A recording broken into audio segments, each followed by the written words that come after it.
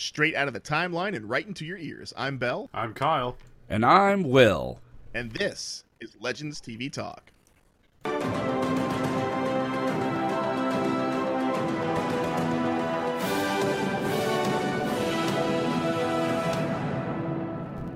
Kyle, Will, how are you gentlemen doing this evening on our last episode before the giant episode of awesomeness?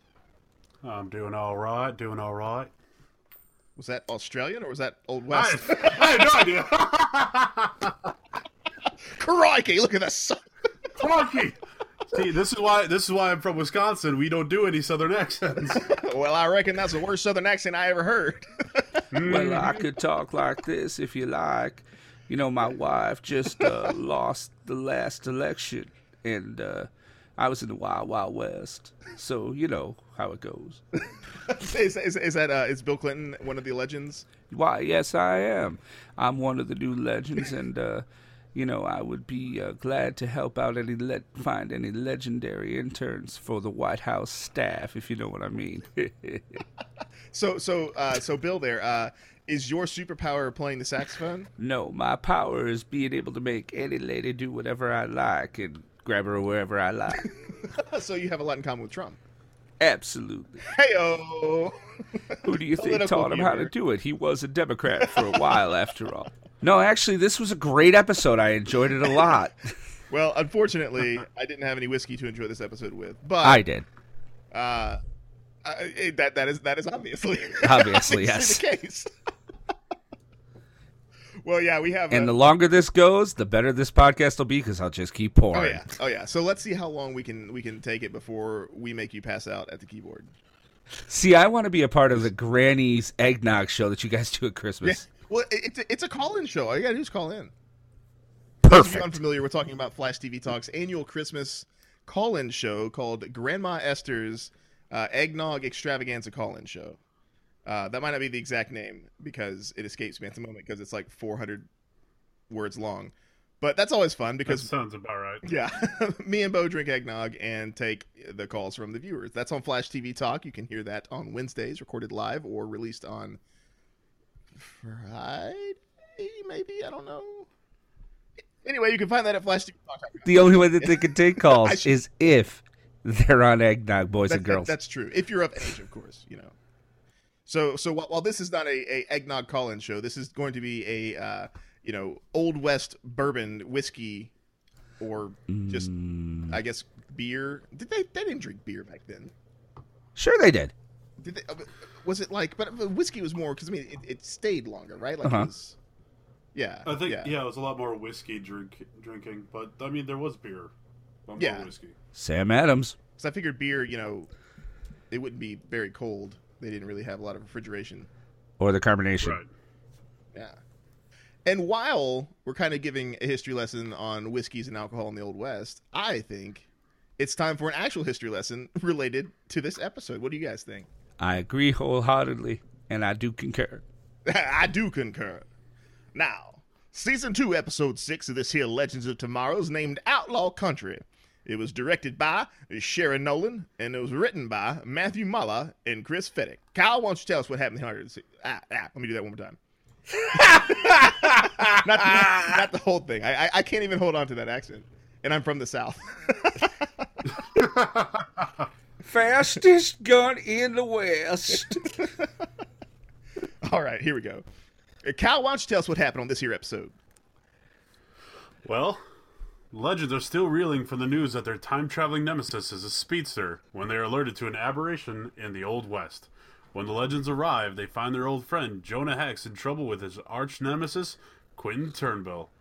The team soon discovers that they need to stop Turnbull and his gang from conquering the West and branding it his own lawless territory. To Hex's surprise, Sarah's in charge and dispatches the team. Rory is ecstatic to be in the Wild West, but Sarah makes Amaya work with him to keep him on task, which is easier said than done. Meanwhile, Nate, Ray, and Jax try to infiltrate Turnbull's gang, but find themselves in a shootout, leaving Nate's confidence shaken. And not stirred.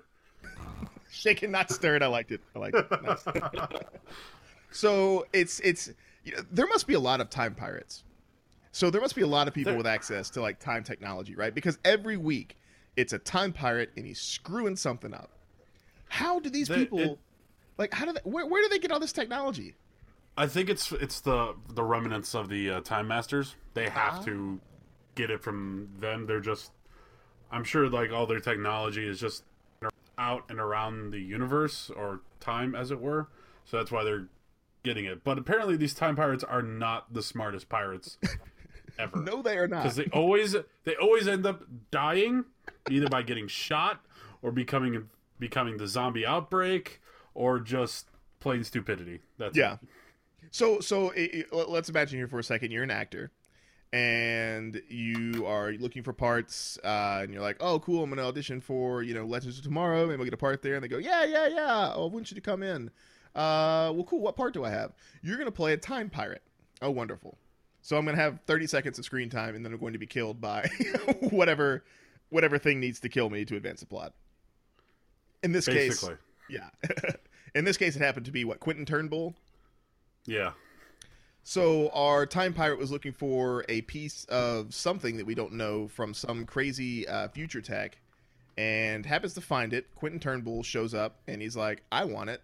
And time pirate's like, "Well, we can all have it." And time pirate kind of underestimated his ability to quick draw, which you would think, if you're a time pirate, maybe you should do some research on the time period you're going to go in. I don't know. But he did not, and he was shot. Now, he got out a pen and a pencil, and he started drawing real fast, and then kind of got shot while doing it. Yeah. So Will, what do you think's going through Quentin's head when he sees this dude with this piece of technology that to him probably looks like, I don't know, magic? Like what do you do? Well, I think he's definitely an opportunist. He's a character who could see what he wants. He sees something and he grabs it onto it real quick. And he finds his way there. He gets this technology and takes advantage of the situation. And I know what wasn't going through his mind, and that was a bullet, because I think that's really what needed to go through it at the time. And I'm not as big of a Jonah Hex fan as I am everything else, so I've never heard of this Turnbull guy. Maybe somebody who knows a little bit more can help me, but I think he's a name, but I really have no clue. Yeah. Kyle, that's what I was going to ask. Have you seen the Jonah Hex movie? Oh, God. The one with Megan Fox and Josh Brolin? Yes, that one. No. Okay. Well, nobody did. Don't worry about it. Much. We did a rose-colored retrospective of it on Panel to Screen, which is another show, paneltoscreen.com. You can check that out. And I want to say Quentin Turnbull was the main bad guy in this one, and in that movie. And so at first I was like, oh, okay, interesting. But I don't remember anything from the film, so I really had no idea who he was or anything about him. So that was a fresh experience there. But yeah, I got the picture that perhaps this was an important person in Jonah Hex's history. But yeah, I just don't know too terribly much about him. I think it was John Malkovich. Yes, that's right. It was John Malkovich. Was John Malkovich. And in this episode, it was Jeff Fahey. So there. Jeff Fahey. The Lawnmower Man. The Lawnmower Man. Yeah, same guy. That bad movie from the 90s. The Quentin Turnbull was I'm sorry, I'm gonna do like a tangent here. But in this Jonah Hex movie, you had Michael Fassbender, Will Arnett, Michael Shannon, and John Malkovich. I know. What happened? And Josh Brolin. I know. What the heck? I think it was, you have all those great actors, and then you have Megan Fox, and she just kind of like sucks all the talent out of the room. I mean, on looks alone, I'd rather watch her than John Malkovich any day. I mean, sure, I love to watch John Malkovich act, but I'd rather watch her any day. You'd rather watch Being John Malkovich, but hey. Yeah. Ooh, good there is movie. That. I have not seen Being John Malkovich, but I hear it's excellent. It is excellent. I haven't seen it in a while. It's trippy. I mean, drink a whiskey before watching it, but I mean, it is an exceptional movie. I will keep that in mind. It's very something good. about like going into John Malkovich's head. Yes. Or something. There's a portal that is in a building on a floor, like it's a half a floor, and you can crawl through this portal, and you end up in John Malkovich's brain for like 3 minutes. It's really trippy. That's pretty awesome. If only, I wish there was something like that for John Malkovich, or maybe for any celebrity. I think it'd be kind of neat. But anyway, that's neither here nor there. So our time pirate gets iced, and Quentin Turnbull capitalizes on this Dwarf Star matter, and then the gang on the ship. Okay, so this is something I missed this bit. They're all talking kind of in the galley, waiting for another time aberration to come. And Nate calls the machine something, and Sarah says not to call it that. What did she say? Oh, what did she say? Or what did Nate call it? Will, do Nate, you remember? I don't remember. Yeah, it's gonna kill me. It's something lost to time. Yeah, it's. I mean, I technically have a time machine in the form of a DVR. I could go rewatch it, but I didn't have time to do that, so I'm not going to. So I'm sure it'll pop up again and be like, "That's it. That's the one." Yeah, and they're gonna keep using that because obviously Sarah had a problem with it, but I don't remember what it was, so I can't remember what the problem was, unfortunately. So, but yeah, so they're chilling out now. At this point, had Dr. Stein started having his headaches yet on the ship? Yes. Yeah, it was a little bit. Yeah, it was right on in there. Okay. They needed another reason to keep him away from Jackson to keep the cost down. Because again, I believe that this whole episode was about keeping costs down to spend more money at the crossover. So they're like, okay, let's go to the Old West and we'll send Sarah and Mick without his gun and half a firestorm. And the steel guy will be there. And that's a cheap special effect, and we need it at the end. And then Vixen will be there, but she's got like the one special. And Adam doesn't have powers anyway. We took him away from him weeks ago. Yeah, I agree. It felt like this one was, it felt like it was not necessarily what a bad episode or anything like that, but it was just cheaper. It just didn't move the story. Yeah, it was definitely a filler episode. Yeah, definitely filler episode. And the whole thing with Dr. Stein having these memory changes, with him and Jax being linked like psychically, he knows he should have known. Yeah, like he should have seen his memories changing, or at least experienced it somehow, right? Like, does that not make sense? Because I thought they had this kind of like psychic connection, and he should know, because he knows about how much he loves his wife and all that kind of stuff, right? But he doesn't know that his memories are changing. I'm kind of curious as to why they decided to make that change. And Will, like you said, it was probably just to keep him on the ship so that we don't have to have Firestorm this episode. But that was an odd change. Kyle, what do you think? Do you have an idea as to why they might have just thrown that sort of psychic connection thing out the window? Because I think they forgot about it. Because that was the whole thing going through my head at the same time. It's like, Gray, what's up? Dude, you can read, you are psychically linked. You should know what he's thinking. But yeah, like all the time. They forgot about it, and they were just like, oh, okay, well, we'll explain it later, which they do. Yeah. Will, what do you think? Do you think it was just a cheap tactic, or? Oh, I'm sure they're going to pay it off at some point. At the characters, I have no idea who she is. At one point, I thought she might have been the female Firestorm that they had. I can't remember her name. Firestar, Fame Bird, something like that. No, it was definitely around the time of. Oh God! It was Blackest Night and into Identity Crisis. She was the one talking to Ralph. So yeah. So it was around there, but I forget her name. I could go get it, but nah, I'm too lazy. Yeah. Well, we'll definitely talk more about this mystery lady during our time for speculation. But for now, though, so we have an excuse for Dr. Stein not to be in the action, so that we don't have to pay for the Firestorm effects. That's really what it was. I really believe that. Yeah. And apparently the time aberration has everything to do with Jonah Hex, because that's where the coordinates for this time aberration was. And we show up, and so Nate decides to go up in there and show off his new skills and bounce bullets and stuff and catch one in his teeth, which that was pretty neat. And then Sarah shows off the fact that she has prowess with every single weapon ever known to man, like throwing stars, knives, bow stabs, guns, and manages to shoot Jonah Hex out of a noose, which I think Mythbusters has proved that at some point. I may be incorrect. But yeah, and so now we have Jonah Hex back, which is cool, because it's always cool to see Jonah Hex. And I'm trying to remember. So they save him, and where do they go from there? That's when they go straight back to the town, or do they go back to the ship? They go back to the ship, then they go back to the town. And that's when we have another, I guess. No, that was later on. Man, my brain is all jumbled for this episode because it goes back to the ship. It kind of did that. Yeah, it really did. It sort of jumped. It kind of jumped around. That's right. They do go back because then they have to split up and decide what they're going to do. And that's right. Yeah. Because they want Nate to go and try to research this amulet. And so, yet again, we finally get to look at this amulet. We get a little bit of information on it in so far that it's like an ancient Christian relic or something like that. But we still know nothing about it.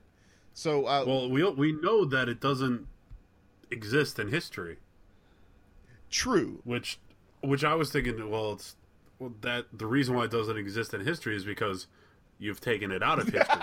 Yeah, it's currently on a time ship outside of history. So yeah, that's probably why it doesn't exist. but to that, I mean, there should have been something in the history books about that certain relic before finding out that it's not. Like maybe before it went missing, right? You know, correct. There should have been, hey, we found the Holy Grail, and then the Holy Grail went missing because we took it out of time. Something like that. Yeah. Right. Well, Will, do you still think that this relic is going to be of some importance later on in the series, or is it just some kind of red herring? No, I think it's going to be important. I don't think they have. And again, I'm not trying to. It seems like I'm lately just kicking the writers, but I don't think they have the ability to red herring very much. Like, it's there for a reason. Yeah. If I would sooner believe that it's not a red herring, but it's instead something they started with, and then a shiny object came by, and they were like, "Oh wait, what's that?" And they forgot it was there. Yeah. It's like, hey guys, remember that amulet? Like Rip. Yeah. Exactly. That's Jonah. The first thing he asks on the ship is like, "Where's Rip?" Well, we don't know, and we're probably not going to find out for another, I don't know, 6 episodes. Yeah, probably not going to find out until a couple episodes before the season finale. Yeah. Now, let's talk about that for a second. So, where is Rip? And for that matter, is this something to do with scheduling? Did the actor who plays him, does he have another role? Or, I mean, because right now, there's nothing that his absence has really done to affect the Legends other than to push Sarah into the captain's seat. And that was kind of something that was, written on the walls because she was always sort of the one taking charge, and we saw how badly Dr. Stein fumbled that. It doesn't seem like him missing really did anything. So I don't really see the point of why they removed him. Kyle, what do you think? I think they are trying to see what he is, what the show can be without him, but it's kind of, I like Rip. I like him too. Yeah. But it's a voice that's missing. Yeah. It really is. It's gone from, having this character who was kind of the front guy. I mean, it was an ensemble, but he was the front because he could sit there and he was a plot device, really. And Nate kind of, I mean, I guess that's why they got rid of him, because Nate kind of fills that role as the historian. But he would sit there and be like, well, no, this is that with the thing, and this is why we do it, and the Time Master showed it to me.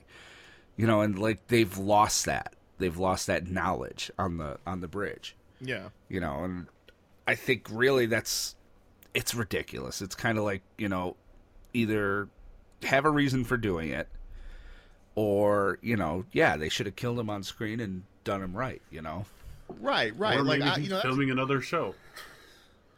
Yeah, I don't think so. Because I think he's filming Broadchurch. Oh, he's in really? Broadchurch with Tennant? Yeah. Oh. I'm looking it up. There right you now. go. Because that was the thing to me is like if they're gonna make him go missing because he has a scheduling conflict, but they're planning on bringing him back, they just completely ignored the mystery of where he went and what they're doing because they have to fix time aberrations. And so it's like you could at least drop hints every episode and build up to this. If it was important, you could drop hints every episode and like build up to what the mystery is, and then eventually resolve it. But like, it doesn't seem like it's that big of a deal. It's just okay, yeah, whatever. He's gone. I guess we'll find him one day. Yeah, it seems kind of strange. So like, that's what makes me think this has to be some kind of like scheduling thing or like some kind of contractual obligation. I don't know, but it just kind of sucks because like I liked Rip as a character. And but Will, like you said, we have Nate kind of filling in that this is what you do and don't do during this particular period of history, because I mean there are no time masters to dictate the rules, but you still need to work within the confines of that time period so you don't create more aberrations. So yeah, it's just weird. But so we go at this point, we're doing some research on some things, and now. We find out from Jonah that Quentin Turnbull is trying to turn half of the United States, pretty much the West, everything from the Rockies to the Pacific, into his own country, which that'd be pretty cool, I guess, right? Having your own nation. They wouldn't have elected. Never mind. There probably wouldn't have been very many elections in Quentin Turnbull's. No, Quentin Turnbull's. Not at all. Yeah. And so. We have, what was it? It was, we had Nate, we had Jax, and we had Ray go undercover as members of the IRS. Yeah. Now, here's my question. And I don't really know the history of the IRS.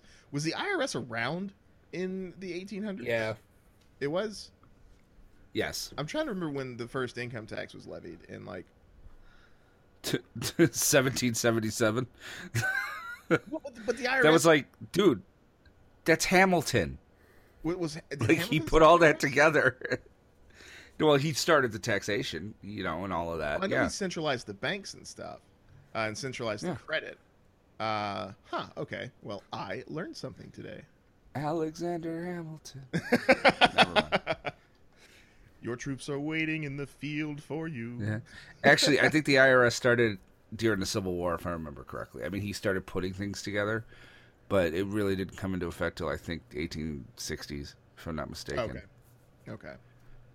Yeah. So they come in as these IRS adjusters, and they're trying to figure out, what the heck's actually going on, which I don't know if it's the best idea to come in as a member of the government to a territory that's trying to be controlled by an outlaw and be like, hey... right? That just doesn't sound like the best idea. Not the greatest thing to do. No, not at all. And so, of course, they immediately get into a fight. And at this point, let's see here. So it was Turnbull's like henchmen that had come in there and tried to like figure out what they were doing. And when at what point did they switch over to Mick and Vixen at the bar trying to get into fights? Well, that was the first thing they did when they came into the town. They were like, okay, you go here. They were just going to send Mick in, and then she sent, Vixen in with her. And again, allow me to point out that racially speaking, a Western town with many Confederates and a black girl coming to sit at the bar. Yeah, like, no. It's really weird. Like, I kind of had that same thought because, you had last week's episode, which was a very historically accurate portrayal of, how blacks were treated in the South during during the time of slavery and whatnot in the Civil War. And then we had this where Jackson and Vixen probably wouldn't have made it out of there alive. And no one seemed to bat an eye that they were even there. Yeah. Yeah, it was, or that she was with Mick. I mean, that was unheard of. Yeah. Unless she was his slave. Like, that just... Don't forget, Hex is walking around in a Confederate soldier's uniform. I mean, it was still the West. Yeah. It's so weird. Like, that's like, it's really like internally inconsistent, the show. Like, they do these great jobs dealing with a lot of these social issues, and then next episode they just kind of like, oh yeah, ignore it because it's too complicated to explain away. We need a cheap episode. Yeah. Sorry.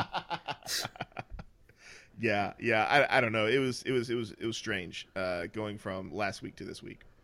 No, last week was the 80s. 2 weeks ago to this week.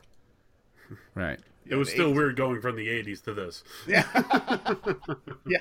From shoulder pads and like perms and Kenny Loggins to the Wild West. That would be a awkward transition. No. Yes. No. Yeah. Yes. No. Yes. See, that's No. That's the time aberration that should have fixed. They should have gone back to 1996 and gotten rid Come of with the mechanical spiders? Yeah, exactly. They're the fiercest killer in the animal kingdom. Wait, do what? They're the fiercest killer in the animal kingdom, according to Kevin Smith, who had lunch with what the heck was his name there? It's The not guy who Oliver did Cohen, Batman. is it? Tim Burton? No, it wasn't Burton either. It was John Peters, the producer. That's right. Yeah. If you've never seen the story it's so of him doing Superman Lives, The Death of Superman Lives, what happened? not just that movie, you could even look him up on YouTube when Kevin Smith is just talking An Evening with Kevin Smith. He goes into this great big story about how John Peters wanted him to work a spider into Superman Lives because a spider is the fiercest killer in the animal kingdom. And then he talks about, how insane he is. And then fast forward 2 years, and I'm sitting in a movie theater, and it's Wild Wild West, produced by John Peters, and sure enough, at the start of the third act, a big fucking spider shows up. Yeah. It's crazy. That man obsessed with spiders. You look at like everything that he's done, and there's a spider in it. Yeah. Spider-Man? Yeah. I don't think he did Spider-Man. He didn't No. do Spider-Man. No, it's if you haven't seen the death of the Return of Superman or whatever it is, definitely watch that documentary. It's great for comic geeks, and you realize how narrowly we avoided a Nick Cage Superman. But You know what? I mean, there's other stuff in there. And this is completely off the Woo! rails. Woo! This is completely off the rails, but I don't care. I want to talk about it. I would have watched Superman Lives with Nick Cage. I think Nick Cage loves Superman. No. Nick Cage. Hold on. Nick Cage is an Academy Award-winning actor. Granted, he has done way more schlock than he has Academy Award-winning performances, but the man has won an Academy Award. He knows how to act. Listen, let's cut the chit-chat a-hole. I want to take his face. I mean, the whole movie is that all of his stuff is just he has one way of delivering a line. Have you seen Vampire's Kiss? No. Oh, that is so... Yes, it is one of like Nick Cage's like early roles, like from the 90s. It is so horribly bad good. It's... You need to just look up clips from Vampire's Kiss, and then you'll be like, I need to watch this movie now. I mean, on the other side of that, I will always love him for Raising Arizona. You know, Face Off is at least fun. It's a half hour too long, but it's John Woo. He couldn't help it. Yeah. You know, there are things that he's been in where he's okay, but it's just like for the most part, it's like, you've got Sean Connery eating every scene in The Rock, and Nick Cage, whenever he opens his mouth, you're just like, can we go back to the bearded, like, suave dude? Because, yeah, you're not. Well, that's, it's let's cut the chit-chat a-hole. I think because Nicolas Cage loves Superman, it's like his favorite character. He named his kid Kal-El. For God's sakes. Did he really? Yeah, he named Yes, his he kid did. Kal-El. Yeah. Wow, his wife she's like, I'm just cashing checks. Yeah, Name she's what you like, want. Because the man will take any role. So Yeah. I know he was like bankrupt for a while because he spent too much money. So then he started taking any role that he wanted to. But yeah, I mean, if you're pulling in movies, just phoning it in and just making millions, sure, why not? But I would have liked to see his take on Superman just because he is such a Superman fan. You can see him in the costume in this. It's pretty. I've seen pictures. Oh God. I've seen pictures. Oh, dude, it's yeah.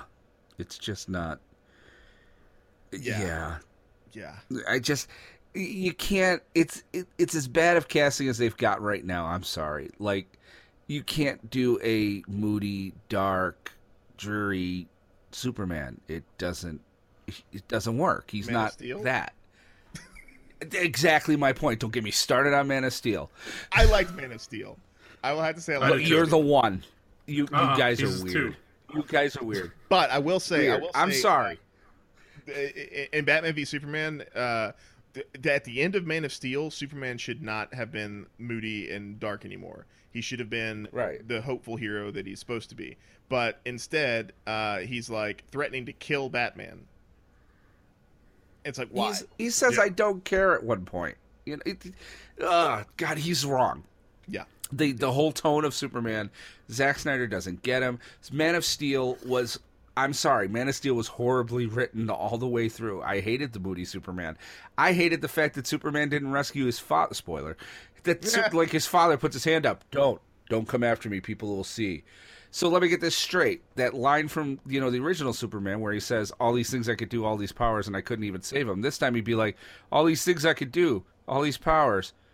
And I could. Yeah, but I'm still going to be over here, under here. Yeah, I'll be all right. To my dad. It was a terrible movie all the way through. The whole movie, I'm just sitting there going, there are just no end of reasons to why I hate this movie. And I think any comic Superman fan, a lot of us felt the same way, because we're just sitting there going, what? So yeah, because this was What is Gladiator doing there? Sorry. Yeah, because this is a new take on Superman, and so I was optimistic for it, and I liked kind of what they did, and like, okay, this is they're trying to instill, I guess, a more human sort of thing. So he's got this, like, I don't know, whatever that He's Superman. Sorry. Yeah. You're listening to Superman TV Talk. Sorry. The Van No, but Podcast continue. where I didn't mean to bash interrupt Man you. of Steel all day, all night. This week, more bashing. Yeah, I don't know, but I enjoyed Man of Steel. Batman vs Superman was the worst thing ever put to film. Yeah. But It had redeeming Oh, moments. no. Speaking as a Green Lantern fan, I will say Green Lantern. It comes under it. Green Lantern was bad. Green Lantern was bad. Yeah. Batman v Superman did have just its think- moments. Yes. And they involve But- Batman or Wonder Woman for some reason. Yes, yeah.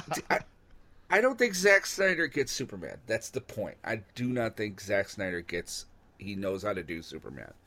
He doesn't know, because he's not hopeful. He can't do hopeful. I He don't can think only he's- do dark and dreary. Yeah, and rain. It has to be rain. Yes, whole lot of rain. There's never been a Zack Snyder It film just- without rain in it. Oh God, I mean- Super Man of Steel. I mean, Zod and let me get this straight. You're carrying a boat of babies. What? And there's the fortress has babies in it. And Wave of babies. where did Jor-El come from? That was.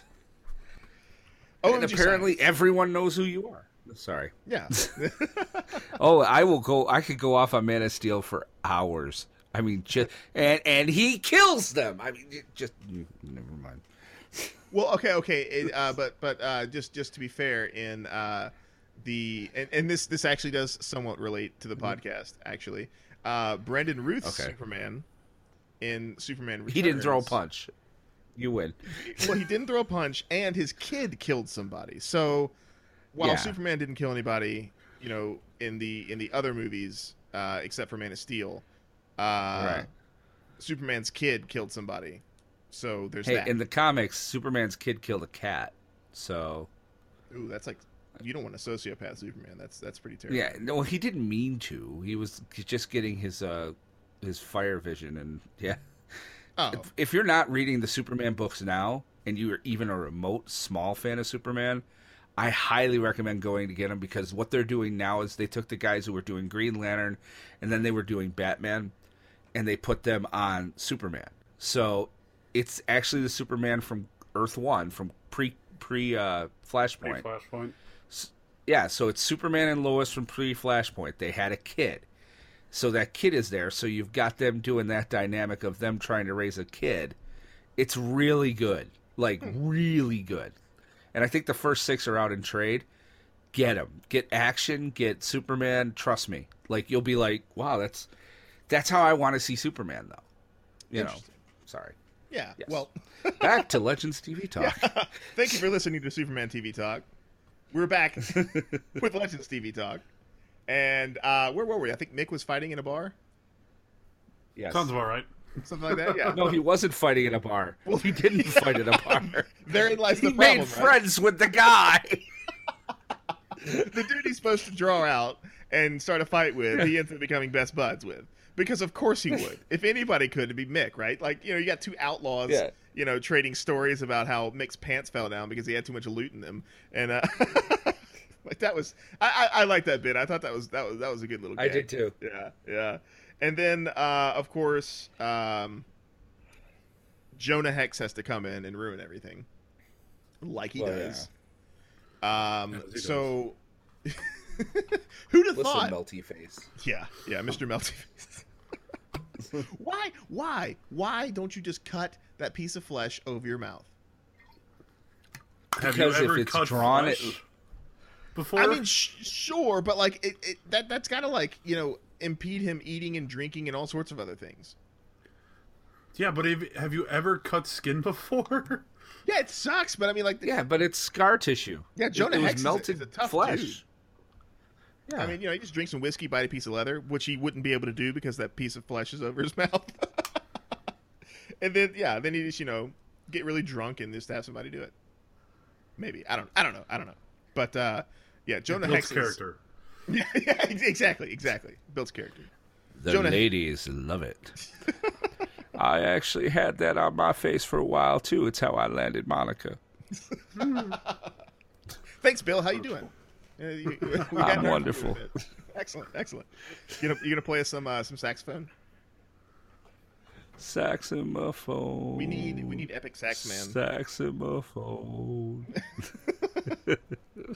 So Jonah shows up, and who would have thought that in a bar with Quentin Turnbull's name on it, that everyone inside would A, have a gun, and B, be loyal to Quentin Turnbull. Yeah. Including the whore, by the way. The whore draws on him. She draws a little Derringer on him too. Like that's awesome. Yeah. So we have our classic bar fight where no one gets shot because this is Legends of Tomorrow, and just that seems to be a running gag. It's like anytime the Legends show up, they're woefully unarmed. Except for this time, actually, Mick did get 2 rifles and start shooting at people, so that was kind of cool. Right.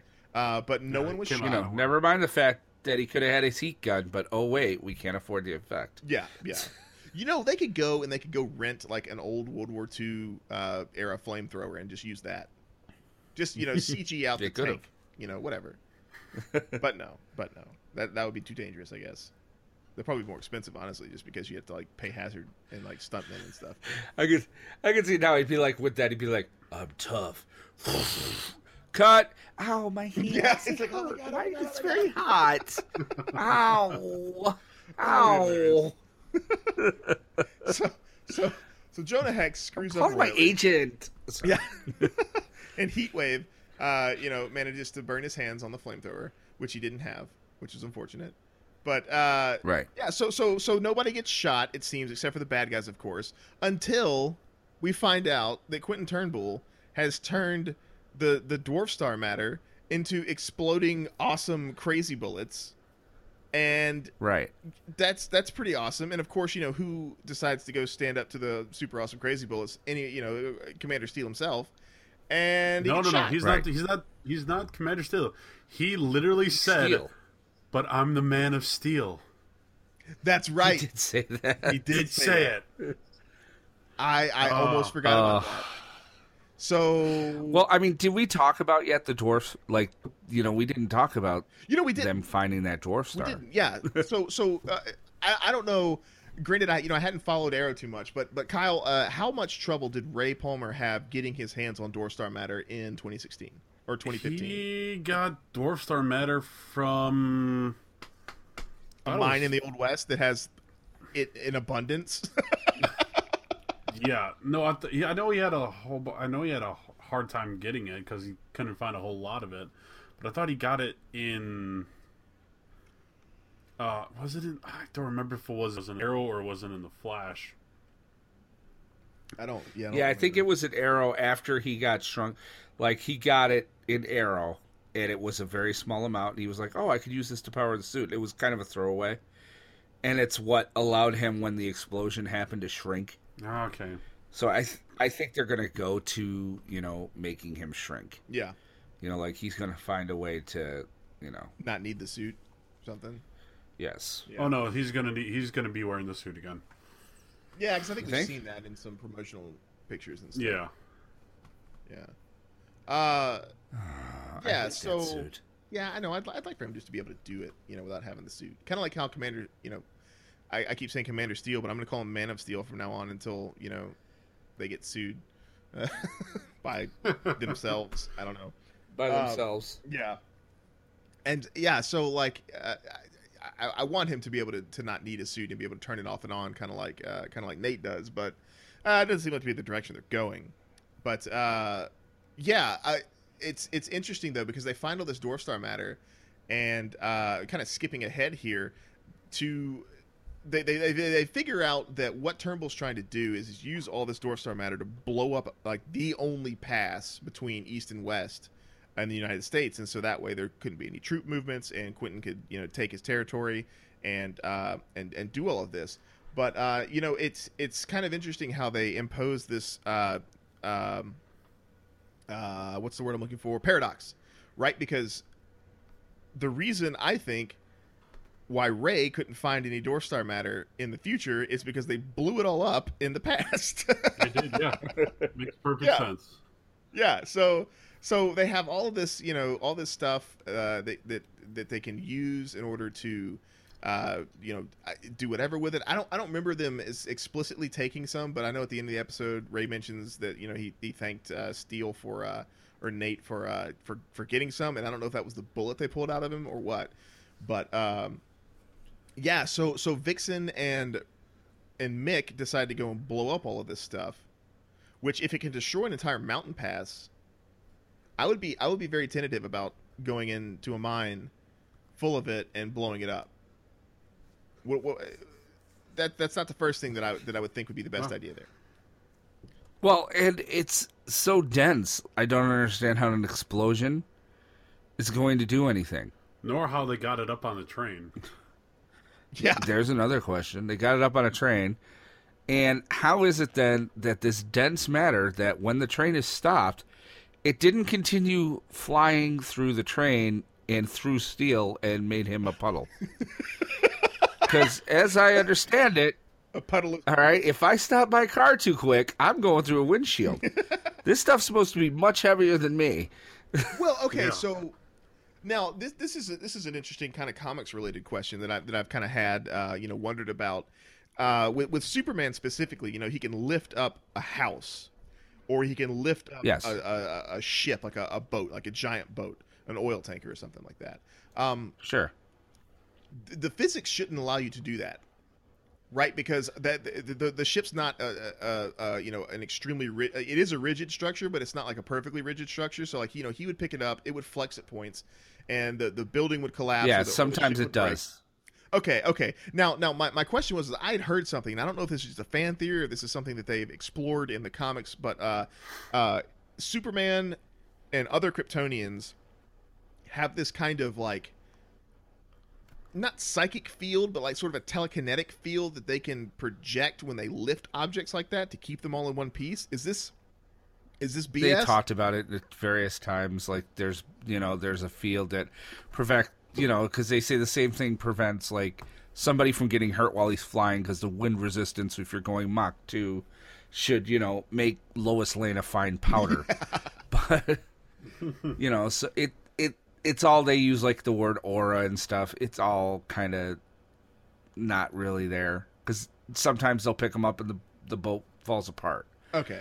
But then again, don't forget, he punched the Earth once, pre-crisis. I mean, he could move planets. Right. He strung a bunch of planets together, like in a solar system, and like drug them all the way across the galaxy or something, right? Yeah.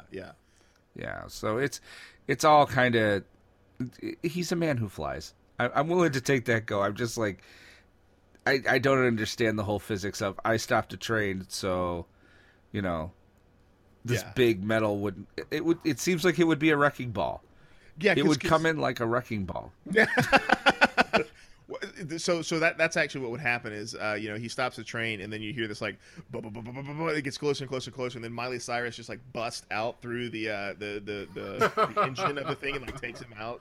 I came in like a wrecking ball. Never mind. Yeah. But that's kind of what I was wondering if that's something that only Kryptonians have, this sort of field that they can project stuff. And it's not like the Speed Force, and that the Speed Force will protect you when you're running fast. It's just something. It's like a passive. Before they had the Speed Force, they had said the same thing, that the Flash emits a field around himself when he runs. Okay. So, but that would Steel, protect his clothes. Yeah, from like bursting into flames, right? Which which they seem to have ignored on the Flash, because every time he runs with regular clothes now, they don't catch on fire. Right. That's neither here nor there. Also, when he carries Iris to Coast City for a date or whatever, she doesn't burst into flames, which is fortunate. And then forgets her. Yeah, and then leaves her there. Oops. But Steel in the comics doesn't have any kind of like equivalent force field of inertial dampening. Well, this Steel is different than the other Steel anyway, because this Steel can change back and forth. Like Citizen Steel was actually made of steel. He had to wear. They put a second layer of like super alloy steel on him to deaden his strength, to make it 10 times harder for him to move, because what was happening was he would pull doors off the hinges. So the third Steel was like that. Second Steel was like a cyborg. He had everything underneath. I think the first Steel too. So this one's kind of different than any of the other ones. Okay, so the basis in the comics isn't really. I mean, it's kind of there just as like a character basis, but not as like a power set basis. Right. Okay. So anyway, I still thought it was badass though when when he stopped the train. Physics conundrums aside, but it was great. The biggest thing for me. Yeah, the biggest thing for me is he puts his feet down in front of the train. He's in between the tracks, and he's knocking out all those rail ties, like the ties. Yeah. And so, how the train didn't just instantly derail right then, I don't know. We'll chalk that up to OMG superpowers. So the crisis there was averted. The train did not blow up the pass. Mick has some kind of existential crisis in the cave with Vixen while they're blowing stuff up. Because he wants to kill himself. Did you guys pick up on this, Kyle? I picked up on it a little bit, and I'm like, so they're gonna have. So Mick is being a little emotional right now. He doesn't feel like he fits with the team anymore. Yeah. So what am I gonna do? I'm gonna kill myself. That doesn't solve anything, Mick. It just seemed like it came right out of the blue, right? Yeah. No, I think it plays more to his pyromania. He's not thinking about the fact he's going to die. She even said, you can't stay and watch it burn. Like, at the core of his character, he's a pyromaniac, which they light things on fire to watch it burn. So he's about to blow all of this stuff up. He wants to watch it burn. And I'm glad they brought that back, but it seems to me like that's been something that's really been lacking. Is pyromania, because like that's what was so shocking to me is that they've kind of ignored that aspect of his personality for like a season and a half, and then they finally bring it back, and so it was kind of jarring to me to see him like that. So like I was like, what is he, suicidal? Is does he feel like he doesn't belong anymore? And I think Will, Kyle, you guys are right. He's just a pyromaniac, and he just wants to watch the world burn. Everything burns. That's true. That's true, except in this episode because we don't have the budget to use your fire gun. Nope. So Vixen had a really good line in that show. She talked to him beforehand. They kind of like talk about his pyromania and his place on the team. But in the cave, when he's like, I just want to watch this stuff blow up, she was like, contain the beast. And so that's kind of neat coming from her because she has all these beast powers and stuff. So that was a neat little tie-in there. I thought that worked. I did too. Yeah. Do you think? I mean, we talk about it every episode, and Shipper's got a ship. Are they going for a Mick and Vixen thing here? This is bond over the beasts within them. Kyle, what do you think? I think they're going. Oh, sorry. I hope not. I don't know. No, just leave it alone. Not everyone has to get together on the ship. God, this isn't Star Trek or whatever. It's not spring break. Wow. You have to hook up with everybody. Yeah, spring break. Spring break Star Trek. Wow. Will, so what do you? No, what do you I think it's they're gonna put her with Nate. I mean, that was the thing last week that they talked about. I think, again, though, the writers forget what happened a week ago.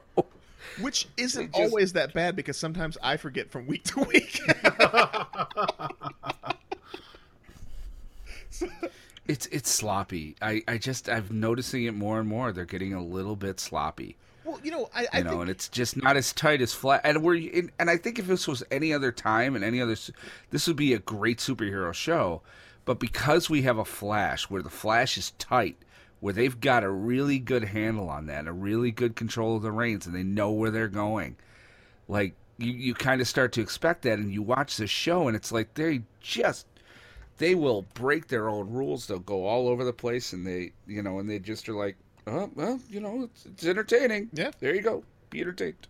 it's interesting to me. I don't know what they're going with. I would like to do maybe at the end of the season go through and look at the writers, like who wrote what episode, and then see if maybe it's like they have two different teams that don't communicate to one another. They just turn in episodes. Makes a lot of sense. Possible. Yeah, because it seems to me like there are writers on this show that do really good episodes and really solid stuff that sticks with the with the continuity and The narrative. Yeah, there we go, narrative. And then we see there's other episodes where it's kind of like, yeah, it was a good episode, but what the hell is all this stuff that you changed? I don't know what's going on anymore. So yeah, that's kind of weird. And this episode seemed to be like that. It wasn't a bad episode. I enjoyed it, but like they just sort of brought stuff up out of nowhere that hadn't been talked about in a while. They changed, some relationships and things, and I don't know. Fortunately, though, we will get this massive crossover happening next week. Not next week. 2 weeks from now. And so that'll be interesting. But yeah, so they blow up everything. Everybody gets back to the ship, and Jonah Hex and Sarah have this, sort of understanding where Jonah was kind of like, "Hey, I'm sorry, I tried to kill everybody in the bar," and Sarah's like, "Hey, it's cool, you trust me now," and he's like, "Yes, ma'am." So, yeah. So Sarah's definitely taking this leadership role pretty well. To rein in a guy like Jonah Hex definitely takes some leadership capabilities. So she's definitely got that going for her. And let's see here. So that's pretty much. So there's one thing though we forgot to mention to it. This was at the very beginning of the episode. They were talking about speedsters, and we still They dropped another hint about the message that Barry left. So this is something I forgot to mention earlier, but it's kind of not very prevalent in the episode, but it leads a lot to speculation. So I think it's time to speculate. Now, the thing that I'm talking about was wait, what? I said speculation. Oh, yeah. So the issue I'm talking about here was at the very beginning of the episode, or not very beginning. It was towards the beginning. We have Stein and Jax talking about the speedster and how that's this villain that they're going after. But they mentioned Barry's message, and the context in which they talk seems to indicate that Barry had a message particularly about speedsters. Now, Kyle, do you think that what he's talking about is Reverse Flash, and he's trying to warn them about Reverse Flash? I mean, they keep dropping these hints, but they don't do anything to kind of tell us what's going on. What do you think this message is, and why do you think Barry doesn't want the rest of the team to know what's going on at this point? And does it relate actually to a speedster, or is this something different? It makes the most sense that it revolves around Reverse Flash. but I don't know how it would affect them so much, seeing as Stein, Jax, and Ray are the only ones who have. Oh, and Mick are the only ones who have seen a speedster. So, and they're the only ones that they know about. So I'm surprised they're not questioning more about it. Yeah, because I mean they know what speedsters are, and they Vixen had mentioned that it was a time traveler, but she doesn't know what a speedster is, does she? No, she even inquired about it in this episode. She's like, "What's a speedster?" Yeah, so I mean, you would think that it would make more sense to let the team know what they're dealing with, and that speedsters can be extremely dangerous. So, like, I don't see what the conundrum is. Will, I mean, do you have an idea as to why they would still be keeping the secret, and what the actual message is about? I mean, is it about Eobard? Is it about Savitar that we've seen on the Flash? Spoilers, by the way. What do you think this is about? I think that they're trying to. I think it's about the Legion of Doom. Okay. And that Eobard is putting everybody together, and he's mentioning the speedsters. I don't think, there's gonna be more than. God, I hope not, because I gotta tell you, even with Flash, it's kind of like, oh great, another speedster. Really, we just needed another one. Man, I like speedsters. I think speedsters. I do too, but it's like, get another villain. I mean, God, put the Rogues together. I want a season of the Rogues. Like, just they keep getting away, and it's do something like that. But in any event, yeah, I don't think it's that. I think it's going to have more to do with the Legion of Doom. I think it's going to be going to be something that they're because what was it? 54 years in the future. He was like 2056 or something. He was contacting him from 2040. Yeah. So I mean, it's 40 years in the future, it's 2056. Yeah. Yeah. So it's not going to be, it can't be too many. I think it's just going to be, I think it has to be about Thawne, and really, I hope it's about Thawne. Yeah. I'd like to see more Thawne. Again, don't bring too much. And don't forget, I mean, you kind of mentioned it. It's like, other than Ray and Martin, they all the only speedster they know of, the only speedster they've had any experience with, I mean, Sarah was dead, was Barry. None of them even dealt with Thawne. Yeah. Except Firestorm and Adam. Yeah. The other, even the two guys from Flash never dealt with Thawne. Wait, yes, they did. So, did they? Yes, it was the second to last episode. It was Rogue Air. Firestorm dealt with. Oh, you're right. Flash. You're right. So, no, Firestorm did. I'm saying Ray. I'm saying Mick and Leonard. Right. Cold and right, Heatwave. but it was literally just Adam Martin and Firestorm that have Martin dealt has with. dealt with Reverse Flash. Now that I think about it. Yeah, he did. He dealt with Reverse Flash. So I mean, it's just one of those things. It's like, Yeah, I think it's just got to be Thawne, and again, I hope they're really careful about how they write it. Oh yeah, for sure. I'm losing faith a little bit, guys. I'm not gonna lie. I'm starting to lose a little faith here. You have to be strong. I'm trying, because I love doing this, but it's like, wow, guys. Ooh. Yeah. Well, and speaking of unanswered questions, we mentioned it earlier in the episode with Dr. Stein having these headaches and these memory changes. He sees this woman that at the end of the episode is revealed he thinks he's in love with. So I'm not too terribly familiar with with Dr. Stein and Firestorm and stuff in the comics, but who is this woman? Like, who do you think this woman is? Kyle, do you have any idea as to who this could be, this mystery woman that he's changed time in order to be with or something? I think, well, spoilers, they actually credited her name, so we actually know what the character's name is. Her name is Lily. Okay. So what I'm thinking is that also another spoiler, going ahead here, is that in the description for the Invasion crossover, there's stuff about Flashpoint that there's a shocking secret revealed related to Flashpoint, and I'm thinking that because of Flashpoint,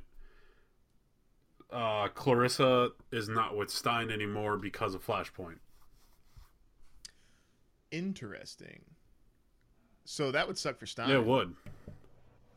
But I mean, Or it could just be the memories from the other timeline. She could have been with Stein in that timeline. Possibly. Lily. Yeah, but nobody else had their memories changed, right?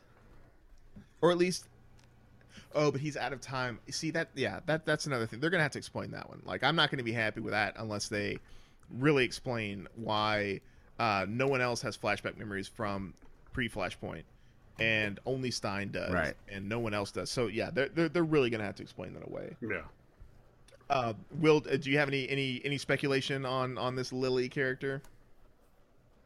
I don't know. There was a part of me for half a second thought it might be Lorraine. Like, I didn't know it was Lily. Firehawk was her name. Oh, okay. She was like a female Firestorm. Oh, neat. Huh. I was like, oh, that'd be kind of fun. Yeah, that could be an interesting little. But twist.